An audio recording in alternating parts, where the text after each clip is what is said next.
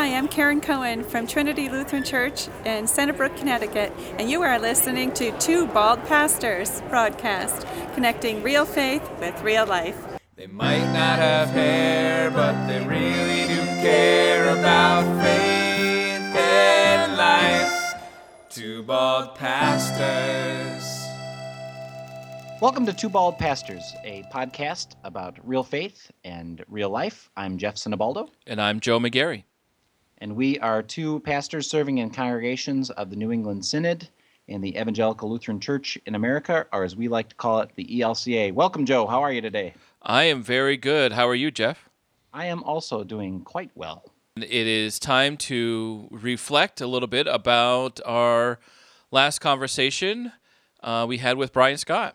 Yep, a good friend of mine, and we've known each other, well, close to 20 years. Good guy and now writer, was pastoring for a while and now is writing books. Not only that, but it sounds like he's getting into helping other writers as well, which is an exciting thing. And something I think that a lot of people might be connected with, because I think we all have a book inside of us. Absolutely. I know I keep coming up with ideas, but I never get past quite the thesis. Right.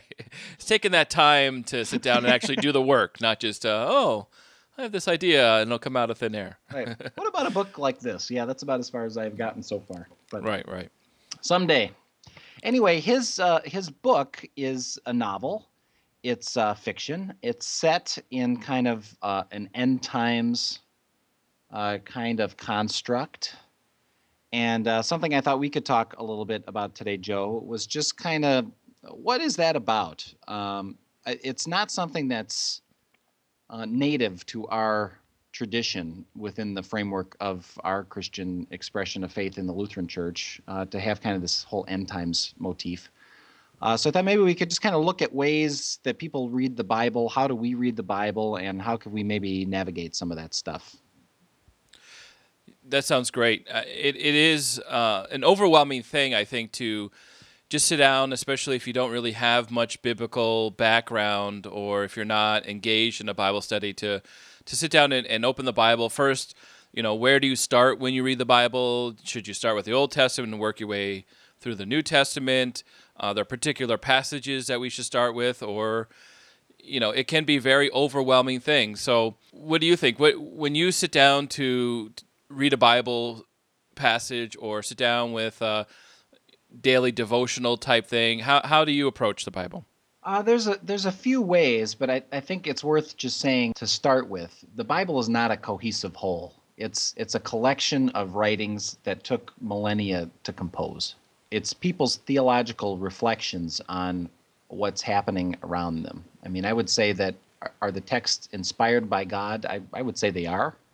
I would also say they are also faithful expressions of the people that put them together. We were just talking about writing a book and I've got a thesis. I mean, someone didn't sit down and say, I'm going to write the Bible and then compose this document. Nor do I think the book fell out of the sky, as a lot of people, I think, read the Bible that way, just in a very, very literal sense. Every word is what it is. I mean, it uses languages that we don't speak today, so everything is a translation.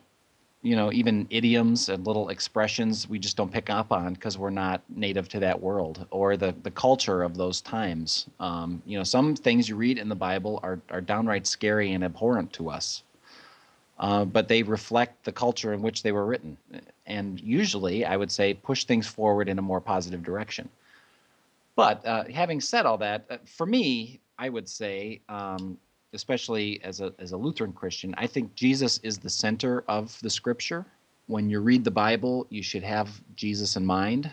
One of Luther's pieces, I think it's in his preface to the New Testament, he has this quote where it's like the Bible's like the manger where Jesus is laid. So the Bible isn't the main thing. Jesus is the main thing.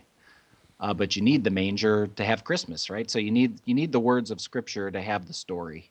So I start there. So when people have not read the Bible before or are intimidated by it or don't know where to start, usually what I do is I point them to the stories of Jesus first. So Matthew, Mark, Luke, and John, let's start there. Is that the whole of Scripture? Absolutely not. Is there thousands of years of reflection prior to that? Absolutely. Is there some thought after Jesus? Yes. And we continue in that pattern in the life of the church today as well, I would say. But I don't know. Does that make sense? I mean, I think That makes sense. And I think Martin Luther also said at one point, the Bible is the cradle where Christ is laid. yeah, right. Yeah, So that's what I was getting at. yeah, so the Bible is for us, any other scripture that we read, either in the Old Testament or the New Testament, one of the epistles that Paul writes or whatever, leads us back to Christ and leads us back to looking at those passages through the eyes of Christ, through the eyes of what Jesus says and how the impact on Jesus' message to the world. Yeah, absolutely. And I think even some people look at the Bible as one big rule book or something, kind of a user manual or something like that. But even when Jesus was asked, what's the most important thing, his answer was basically love God and love your neighbor. So Right. I think the Bible as a whole points us in those two directions, to love God and see God in the world, not as some distant part of the past, but here currently with us, and to see our mission, if you want to use those words in life, is to care for others. I mean, it doesn't have to be so hard, I guess is what I'm saying. But it is. It's so intimidating. You think, It is "Oh my gosh, intimidating, how am I yeah. even going to start?" And the people that say, "I'll read it cover to cover," start reading Genesis, and by the time you get to any kind of genealogies, you're just like, "Oh my gosh, when is this going to end?" All right, Um, I'm done with this. yeah, and I feel that way sometimes. So and we do this for a living. So I Right. figure if we're there, a lot of other people are too. So And I was telling my confirmation kids last night, I don't remember where I heard this or who said this, but the Bible, it's a love letter to us from God. It is the message that God wants to give to us to say, this is how much I love you, and this is how much I care for you. It's not a historical document where we take every verse literally. right, It is a living document that moves in our lives. And every time we read a text, every time we read a piece of scripture, it may mean something to us today, and we may have some sort of insight today, but in a year from now, it could mean something completely different. right. It depending on where we are in our life and the experiences that we have, and it's just amazing to me how much influence that it continues to have in our lives and meaning and purpose for us. Yeah, I think it's important to lift up that, as you just did, that it's a living document. That the Bible, the words of Scripture actually do something. Yes. There's that passage from Hebrews. The Word of God is living and active, sharper than a two-edged sword. In our tradition, we have these categories we call law and gospel. So that does kind of divide the way Scripture does things. It calls to an end that which needs to be called to an end, and it calls to life that which is dead.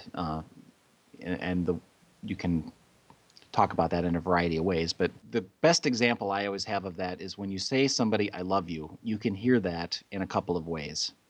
You can say, "I love you" to somebody, and they can receive that as, "Oh my gosh, I do not deserve to be loved. I think I'm a complete idiot. I'm so unworthy of that. Everything I've done is completely contrary to that in the way I've treated you," and yet the person says, "I love you." And then the other way that you can hear the words "I love you" is "I love you too," and just gratitude and thanksgiving and celebrate the relationship. And so, I think law and gospel kind of works like that.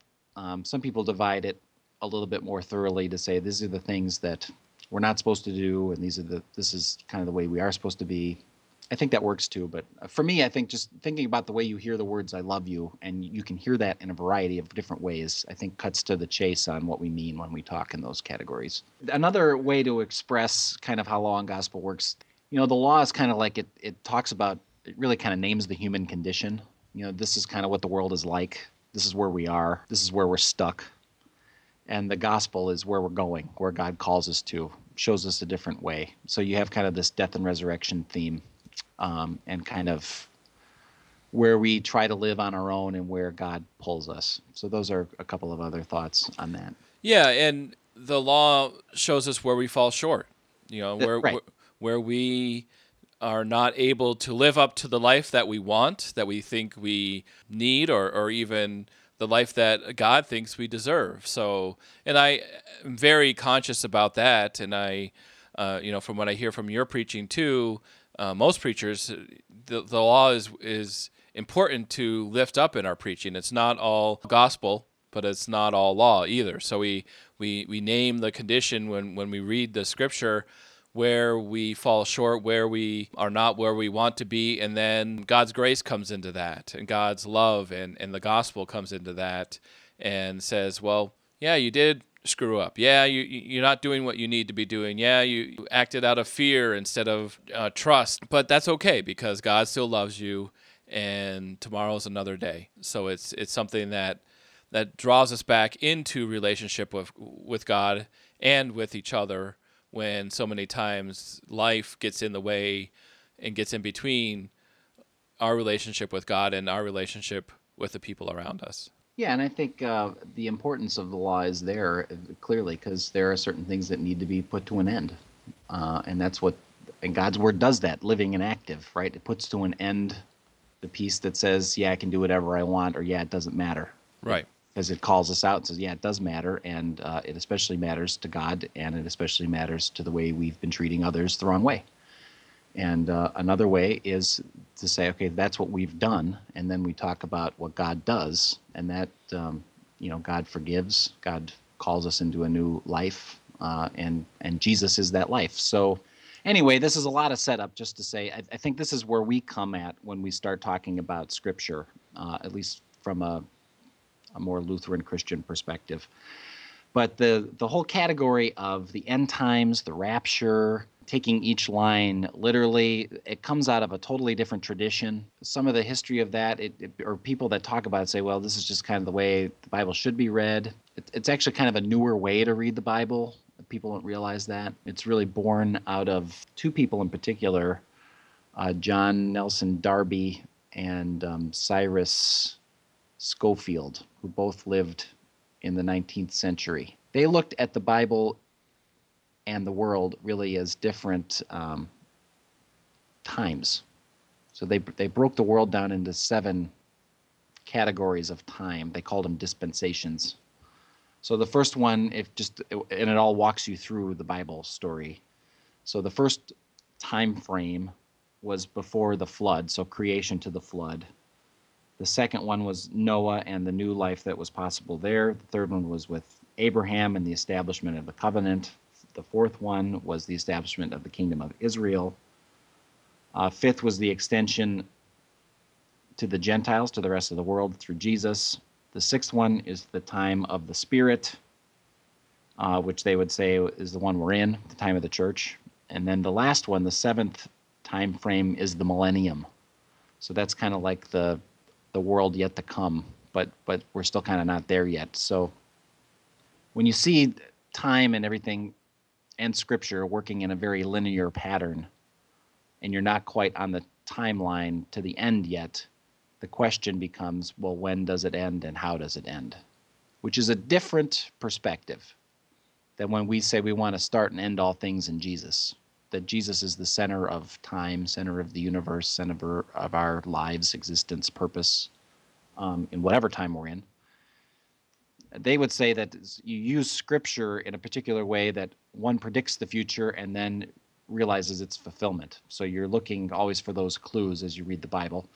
And what Schofield did is he actually took the Bible apart and he put all kinds of references into, this verse relates to this verse and this verse relates to this verse, which again is not horrible, but when you think of the Bible as a collection of multiple documents across multiple centuries that in some ways have some common themes but aren't actually really related to each other, it gets a little problematic, at least for me.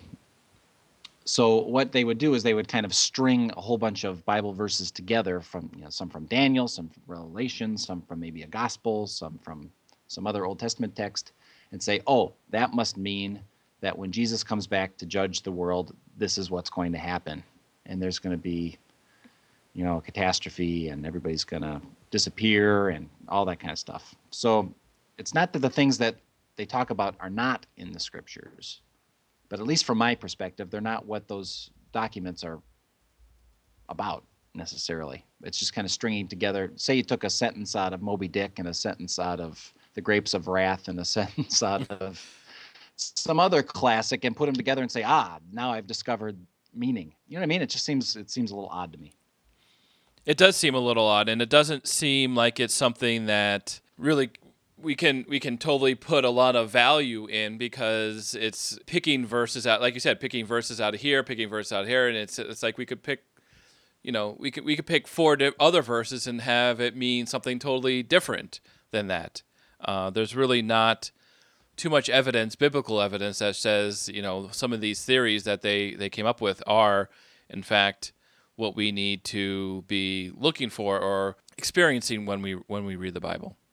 Yeah, and I think there's whether it's intentional or not, and I would like to err on the side of giving people some benefit of the doubt. But let's just say what happens is when you start to read Scripture this way is you become very narrow in the sense of you feel like, okay, we're the ones that figured it out, and everybody else didn't. So, when it all comes together, thank goodness we're on the side of knowing it the right way. Right. And it comes across as very judgmental to other people, or at least in that, I would say, more evangelical tone of things. You use that as your pitch to try to convert the people that aren't part of it, right? You say, look, all this judgment is going to happen, and the good people are going to be taken into heaven, and by golly, don't you want to be a part of that versus either being left behind or sent to hell? Right. And people would try to use that to try to convince other people to join their movement. Where I would say, we kind of start in a different place completely. All people are sinful. All people are in need of redemption, including us in the church. Even believers are still just as much, have just as much at stake here. Then you start talking in a different way. We say that, Jesus is the forgiver of sin and is salvation. We would say that. But I would also say we're in constant need of it. It's not like we have it and you don't. Right. It's not like we're giving out little doses here and there. It's freely given. And then exactly. And then I would say, well, then why bother? I say, well, that's why we come to church. That's why we're part of a community. That's why we need things like the sacraments, because they are God's way of reminding us that it's not just us and our long list of things that we've messed up. It's about what God does. And it's hearing that promise again that Christ accomplishes everything for us. And so things like baptism are not just okay, good, now you're on the right team, but it actually is God saying, with some water to remind us it's a real thing, that you're washed clean in my sight, and you're mine forever, even when we don't believe that that's true. Or we who come starving for direction or meaning or forgiveness or truth, or just to grasp onto some kind of something in our crazy lives to say, take and eat, take and drink. Jesus is right here. I don't know. This is why I'm a Lutheran. I mean, and I find that to be helpful, comforting, assuring, and to come at things that way rather than, okay, we need that the purpose of life from this other perspective is to escape this hellish world that we've created, and instead, if we just do the right things, believe the right things, string the right Bible verses together, when God finally rescues us out of this hellhole, we'll know that we're on the right side. Versus, I would say our perspective is more, it's very worldly. It's God born in the flesh, and for everything that means. It's God dying in the flesh and everything that means. It's God being raised from the dead in the flesh, whatever that means. And that is with us in this same world. And so we are to live that way, to be present with other people and to see God in the midst of our pain and suffering, not calling us to escape it, but to live through it, knowing there's another side of it too. So right. And whenever I think about this idea of God's judgment or God's wrath or the end times or anything like that versus my perspective, the vision that I have, and go back to Peter walking on the water and seeing the storm come up around him and having that sense of doubt or that sense of being scared and started sinking. And when I live out my faith experiences, I have this confidence where I can go out and walk on the water, but then something happens in my life and I start to doubt or I start to fear and I feel like I'm sinking. Instead of Jesus coming and saying, yes, you deserve, because you have this doubt, or, you had this moment where, you didn't know what the next step was, or something happened in your faith, and you deserve to sink and to drown. Instead, Jesus reaches down and lifts Peter out of the water, and he rescues him. And I feel that's where the gospel comes in. Jesus comes to us. It's not a decision that we have to make. It's not something that we have to do to earn that love and that grace and that forgiveness from God. Instead, God, through Jesus, comes to us to pick us up out of the water and says, no, don't worry, I've got you. I've got your back. I'm here for you, and you don't have to worry anymore, because there are going to be times when you're afraid. There's going to be times when you doubt. There's going to be times when you lose that sense of trust, but I'm here waiting for you. I'm here to be with you when you need me. And that's the kind of relationship that I want to have with God, that I am thankful for those times that God is there. And then because of that, I respond to acts of love and service to others as well. Yeah, and I think, just to piggyback on that story that you just told, where I feel where life is truly lived is right in that moment when you're sinking and you think you're going to drown, and the hand of Jesus grabs you. Yeah. It's right. That's where we live. It's that moment, which again is a completely different perspective than I've got to get it all right so I can be part of the group that gets to leave. Right. That's a very different kind of mindset. Yeah. So then just to bring it back around, so to think about Brian's book, it's a novel that is set where everybody in the story is operating out of that dispensational, millennial rapture perspective. But the book is actually about the other one we've been talking about. Right. So I can see, I mean, Brian and I have had a number of conversations. He's like, the people that like it, but the people that don't like it, man, they really just hate it. And I'm trying to put my finger on why. And I'm not claiming that I've actually put my finger on why, but I have a hunch. My hunch is when you're coming out of that perspective of, every word of Scripture is literal, and that the point of Scripture is to get you out so you can escape. And that the point of the church is to make sure that you're on the right side when the escape time comes. When you're talking about living in your doubt and your fear, or to use the story you told, well, you're sinking. Yeah. And then find God's grace in the midst of that, it kind of makes you go, what? So, it's a different thing, right? I mean, we're talking about living in the real world, and God is not distant from us, but God is reaching down where we're drowning. That's what life and faith is about, and that's where Scripture points, and that's what Jesus is about. And it's not about judging others, or the good people get to go to heaven, or the dogs vanish. That's really part of the story in Brian's book, because we all know all dogs go to heaven. All dogs go to definitely. Yeah, but then you see, tragic characters in the story, like the pastor whose life is a mess, or this kid who's been part of the church his whole life and has really some just deep questions. They're not unfaithful people. What they are real people. Yeah. And they're drowning. And the message is God meets you there. So I think that's hard for some people to hear because it's one they haven't been exposed to that starting point before. Right, and I think the other problem with looking at it the way that we've been talking about is it doesn't answer every single question. If you look at it in that linear sense, it's this is the right answer and this is the wrong answer, and Correct. It's black and white, and we live in a lot of gray as Lutherans. When we read Scripture, there's some Scripture that we continue to wrestle with over and over and over again, and we don't really know what the right answer is. We don't always know what the direction that we need to go in some ways that we look at some Scripture. It confuses us. We struggle with it, but that's part of life. There's certain parts of life that we struggle with, and we don't always have the right answer. And if we say we do, then we may be, trying to convince ourselves that we do, or maybe lying or turning a blind eye or whatever. But there's so many things that we struggle with, and I think that's part of the reality as well. Yeah, I do too. I think ultimately, from my perspective, what good theology does, or what being faithful is, it doesn't give you answers. It helps you ask the right questions. Right. Right. It puts you in a position to say, how am I being a neighbor to this person? Or how is God present in this situation?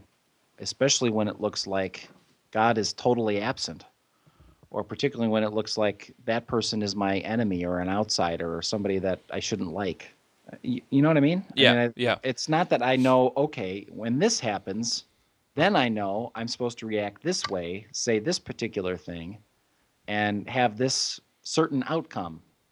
I would say no.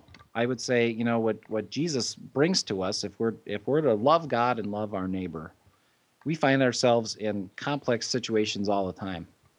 And to say, okay, I just got to keep asking this person I'm talking with, while I'm having that conversation, how am I present? Where's God in the midst of what we're working on? How is it helpful to others? If this is confrontational, how do I love my enemy? If it's collaborative, how are we working together for the betterment of others? It's just, those are the things you start asking yourself, not just, oh, do I have the right answer, or can I pull the right verse out of my hat and make sure I quote it enough so people know I've read my Bible enough. Right. Now, having said all that, to me, this is what the Bible's about. If you read through the scriptures and read them as stories about real people, they are asking themselves these questions all the time. Where's God in the midst of this, and how am I supposed to live as a result? A lot of people don't get it right. They do. They screw up often. Right. Or they do some horrible things. And you read through, especially when you start reading some of those Old Testament stories, you're like, man, these people are awful people. The other side of it, too, is once they come encounter Jesus, or once they encounter God in some way, it makes a significant difference in their life. It absolutely does. Right. And I think going back to the Samaritan woman, the woman at the well that Jesus meets, and, once she sees him and once she hears his story, her life drastically changes because of that. And she goes off and tells everyone about it. And I think that impact, that powerful impact, happens in our lives as well when we encounter Scripture, when we read the Bible and we see it's not a book about judgment, it's not a book about law, even though there's law in it, but there's also gospel in it, and the gospel is the thing that frees us, that leads us to go and tell the world, hey, you know what? I know that there's this person that came to the world to save me, to be with me, and to promise me eternal life. And there's nothing that I have to do to earn that. That's an amazing thing, and that's a powerful thing. It's a life-changing thing, and that life-changing thing happens to us all the time. But it comes when we sit down and we, interact with God, interact with each other through Scripture. Because we don't know about it any other way than until we start to engage in that way.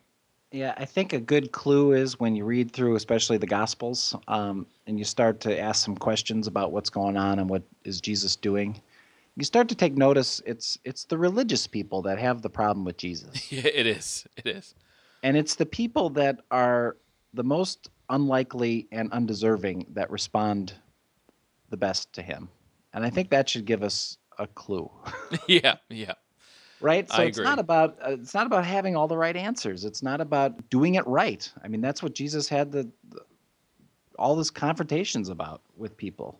Is, they say, well, the Bible says this. Well, it does, but look, this poor woman here needs your help. Right. It's about doing the unexpected. It's about seeing Jesus in our everyday life, seeing God in our everyday life. And that can be hard when we're running around from one activity to another and not taking the time to live.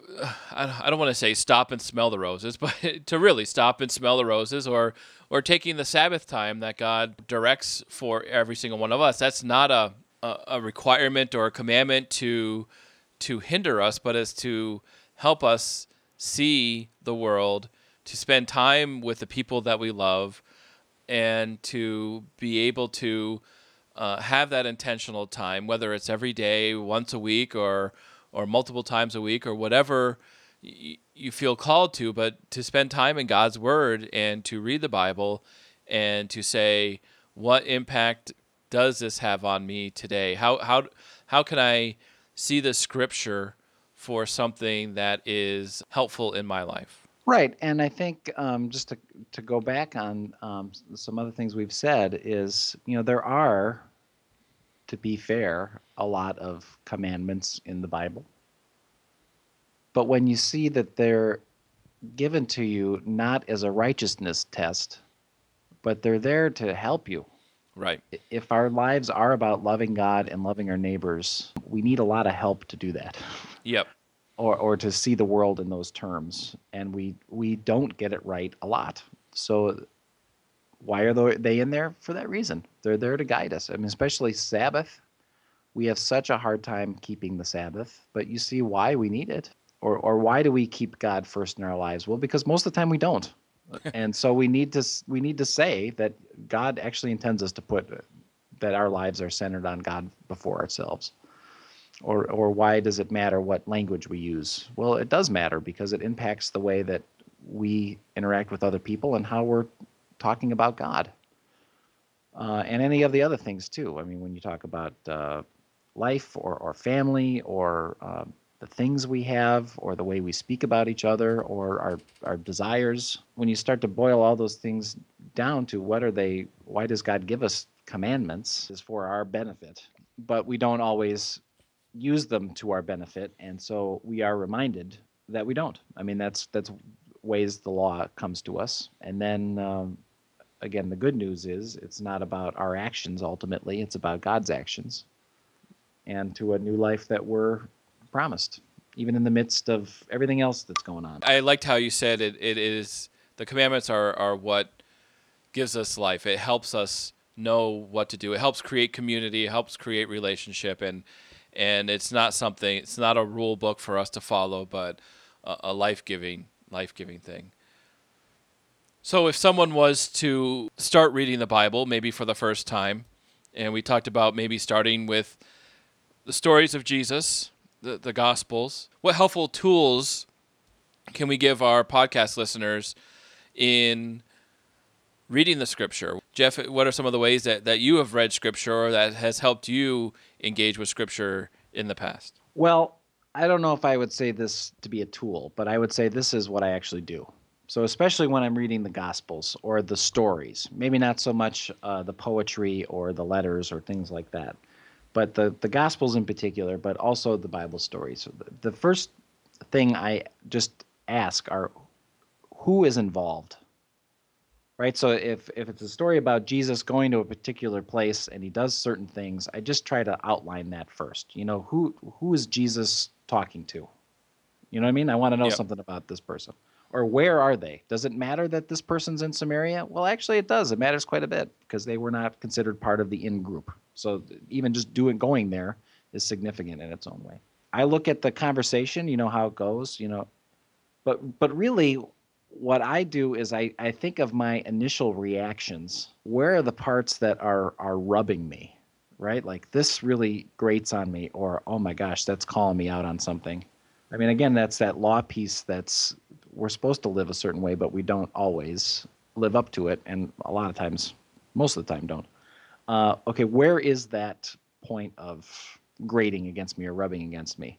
Because I feel like that's the entry point. That feels like real life to me. Yep. So that's kind of where I would enter into a story. And then I kind of see, does it resolve? Does it not resolve? Where does it go? How does it fit into maybe a bigger story? Especially with Jesus, I think the thing you can always ask yourself is, how does this relate later?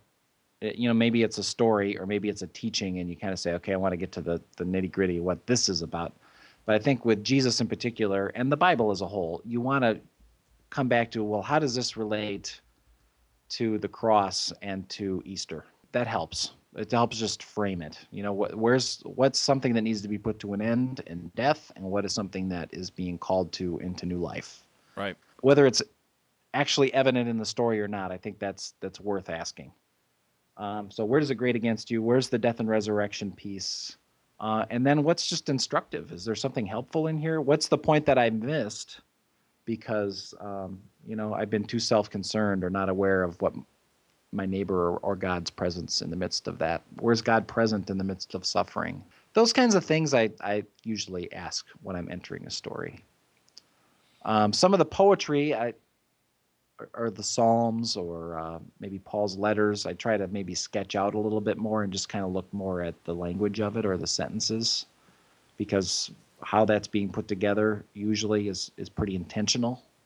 And you have to realize it is translated, so you need to kind of think about that a little bit. I don't know. What do you do? One of the practices that I've picked up on a few years ago that I really enjoy, especially in my devotional time, is Lectio Divina.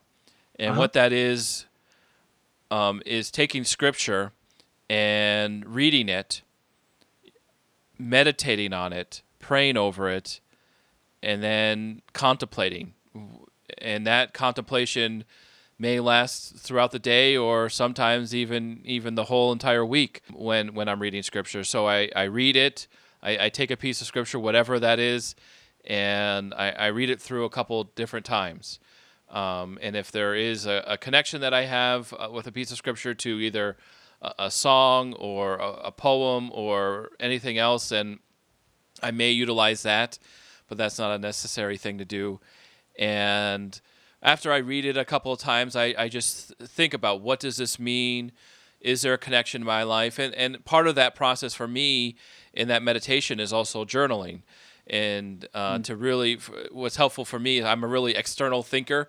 If I can't talk about it, then I'll write it down or journal it. So I have a journal that I keep daily, and I meditate on the Scripture and think, and these ideas come up, things that I wouldn't even imagine thinking about. But I think it's through that intentional reading and intentional meditation and then prayer.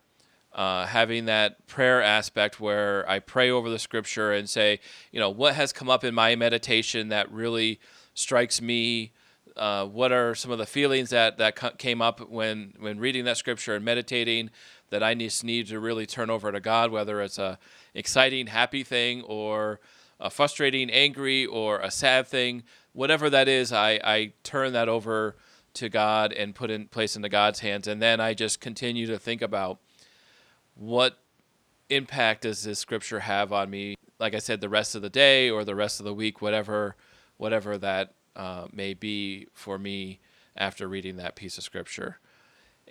It's not necessarily a deep theological type thing, but it is, I think, for me, an impactful thing on my daily life. And there is a resource that we'll have in our show notes. There is a guide to daily Scripture reading, and there's many different kinds of guides out there, but the ELCA has put out a daily lectionary guide that helps connect Scripture from the Old Testament and the New Testament, and we'll have a link on that on the show notes to help you, because, that's another question. How do we know what to read when? We start with the Gospels, but there are also other reading plans that kind of expose you to different aspects of the Bible, and so you're not reading the same thing over and over and over again. Yeah, that's helpful. Sometimes what I like to do, I don't journal, but I doodle. Oh, yes, yeah. I especially like to do that when I'm teaching, and especially with kids, can we draw this story out and kind of map it in a visual way, so you can kind of see the things that are happening or what's going on. I do that for myself personally too, and I find that to be kind of helpful. You can also get commentaries or people that have studied it more intently than either of us, to get more background or more insight behind the words. Those are helpful sometimes. Yes. I know when I was younger, I used to think more creatively, where I would say, okay, what's a new, fresh way to engage this? I've kind of stopped doing that, not for lack of creativity, but so I said, well, what's the point actually? Rather than trying to be so creative about it, what if you could just boil it down in plain language? What's going on here? And then engage it from there. That helps. I feel like I've gotten a lot clearer in my own understanding and teaching and preaching even by asking that. All right, if I was just going to explain this to somebody who's never heard of it before, what would I say? Maybe Yep. I wouldn't start in left field, right? Right. Which is what I was doing for a while because I thought, oh, this stuff is familiar, people know it. Well, actually, a lot of people don't know it. So we shouldn't assume that people know the stories. We should assume they may have heard it once, or if at all. So how can you explain it in plain language? Last night when I was teaching confirmation, first we talked about the prophets in the Old Testament, and then we were talking about the Psalms. And I kind of made the assumption, but I questioned. I said, yeah, we have really famous Psalms that many people know. Psalm 23, for example. Right. And all I got back were blank stares. Oh, what is that? And What is that? And then so we did this game, not really a game, but I said, okay, I'm going to start, and we'll see who can go the longest as far as repeating Psalm 23. Because even if you don't know, when you start hearing the words, you'll start to understand it maybe a little bit, or know, oh yeah, I do know that psalm. So I started, the Lord is my shepherd, and a couple of them said, continued, I shall not be in want, or but they didn't get too far. So we read the psalm together. I read a couple other psalms and explained the purpose of them. We talked about the different kinds of psalms and that sort of thing, which was really kind of neat. But yeah, we have these familiar passages that we think might be familiar to everyone, but might not be either. Yeah, I had an experience a couple of years ago where I was teaching the confirmation kids the parable of the Good Samaritan, and none of them felt like they knew the story at all. And I'm like, you guys have been coming to church your whole lives. But anyway, right. It was new to them. And so when I was doing it, I said, well, instead of calling him the Samaritan, I said, well, when it got to, first there was the religious guy and he was too busy. And then there was the lawyer, he was too busy. And then instead of Samaritan, I said, then there was the scum-sucking loser. And they loved that. They thought this was great. But then I'm like, which one's the neighbor? And I said, it was the scum-sucking loser. And they were like, what? They were like, get out of town. The whole surprise of the story that so often we just don't think about, because it's something, you say something like the Good Samaritan, you assume culturally people know what that means, right? Right. That means you're a helpful person. But at least the way we use it in our just everyday vernacular, but to have no context around that story at all, and then hear it for the first time that it's the outsider, the one you wouldn't expect, that is the one who cared for the person in distress. It is kind of surprising. It is very surprising. Sometimes we lose that edge, some of our explanation or teaching or engagement with the scripture, because we assume familiarity, or we have familiarity and we just, you know what I mean? We've just kind of missed out on the abrasiveness of how some of these things come across, or would have when they were told for the first time. Right. And that was Jesus's point, is to have the edge or that surprise. And right. Yeah, you're right. We've lost that. We definitely lost that. So do you have a favorite Bible passage? I have a lot of favorites. Off the top of my head, though, I would say 1 Peter 4:10 I really like, which is, like good stewards of the grace of God, serve one another with whatever gift you've been given. Oh, that's a good one. I like that. I think it's helpful. How about you? My favorite, and I have many like you, but the top of the list for me is Isaiah 43. But now, thus says the Lord, He who created you, O Jacob, He who formed you, O Israel, do not fear, for I have redeemed you. I have called you by name, and you are mine. When you pass through the waters, I will be with you, and through the rivers, they shall not overwhelm you. When you walk through fire, you shall not be burned, and the flame shall not consume you. I done a lot of work on trying to figure out, what are the essential parts that God calls me to in this life, and partly because of this verse, and partly because of, I think, the makeup of who I am, that the idea of naming or being named is very important. So that line, for I have redeemed you, I have called you by name, and to know that God knows our very name is really just an impactful thing for me in my relationship with God. So excellent. Yeah. So thank you, Jeff, for this conversation about Scripture, how we read Scripture, how we view Scripture, favorite Bible verses. It's been very helpful for me to think about how I view Scripture and how that might not be how other people view Scripture. And you know what? That's okay. But it's important for me to know that when I read the Bible, when I read particular parts of the Bible, that I have this sense that, as Martin Luther said, the Bible is the cradle in which carries Jesus. I really love that quote, and it's an important part of how I view Scripture, and I think it's critical in how we interact with one another in conversations about Scripture. And so thank you for this conversation.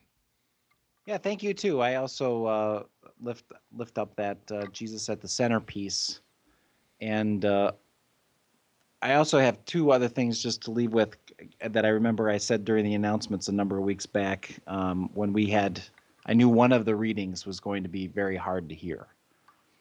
And so I set it up ahead of time, and I said, 3 things you need to know. One is Christ is at the center, that whole piece that we just talked about. 2, Scripture interprets Scripture, so we can lift that up too. Yep. You got to look at the whole, or at least within the same book you're reading. What's the general theme there? But the last thing I said is a quote from Mark Twain, which I also have found helpful. And he said, "It's not the parts of Scripture I don't understand that scare me. It's the parts I do." Oh, there you go. Nice.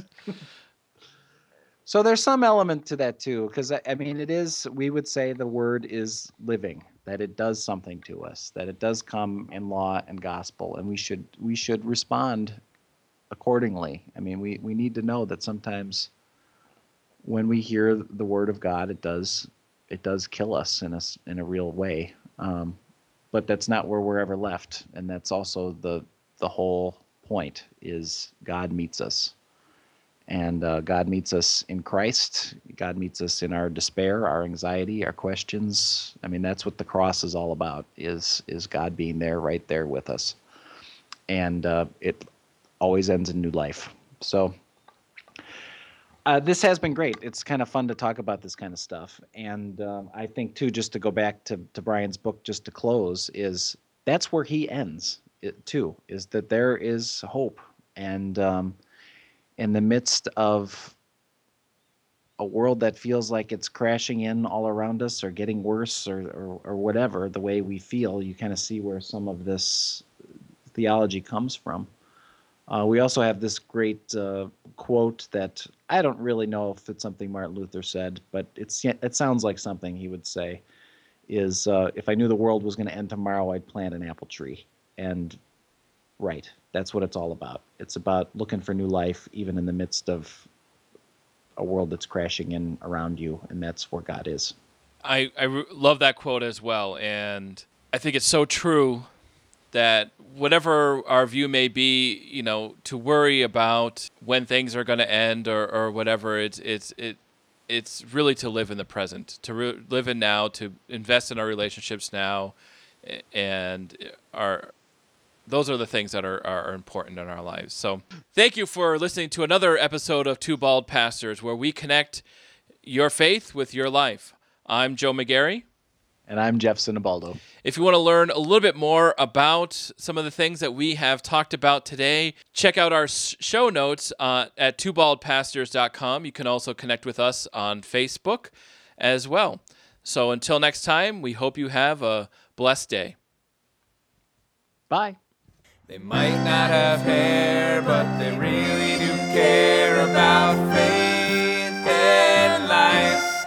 Two bald pastors. So yeah, that's all we got.